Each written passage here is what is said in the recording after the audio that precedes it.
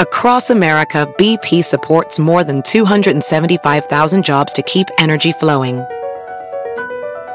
Jobs like updating turbines at one of our Indiana wind farms and producing more oil and gas with fewer operational emissions in the Gulf of Mexico. It's and, not or. See what doing both means for energy nationwide at bp.com/investing in America. Is America's primary system working? Is the Electoral College still the best process for electing a president? Could a third-party candidate ever be successful?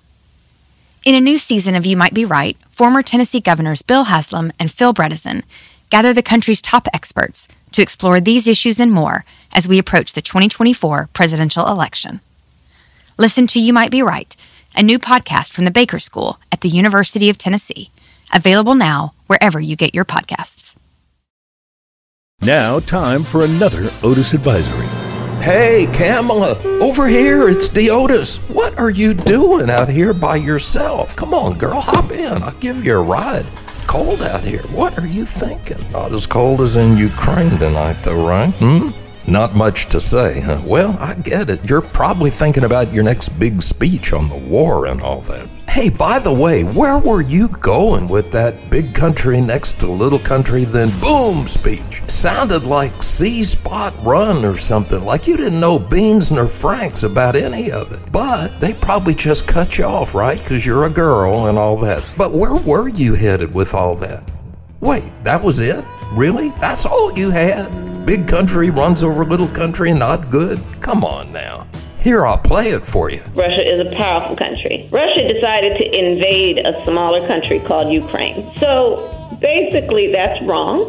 Dang, girl, you better get pruned and repotted before you try something like that again. You sound like the closest you got to a 4.0 in college was your blood alcohol level. Am I wrong? I guess you're not getting your deposit back on that one. Okay, Kamala, well, we're here. Time to hop out, honey.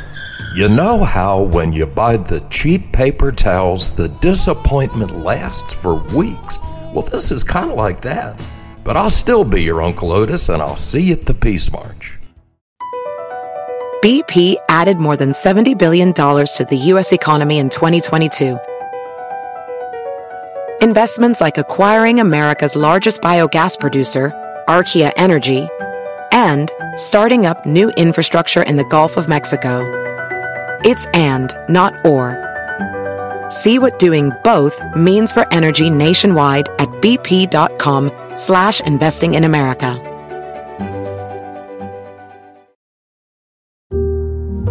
My son had a gift with technology. With reliable internet at home through the Internet Essentials program, the world opened up. He's part of this next generation of young people who feel they can thrive. Through Project UP, Comcast is committing $1 billion to help open doors for the next generation with the connectivity and skills they need to build a future of unlimited possibilities.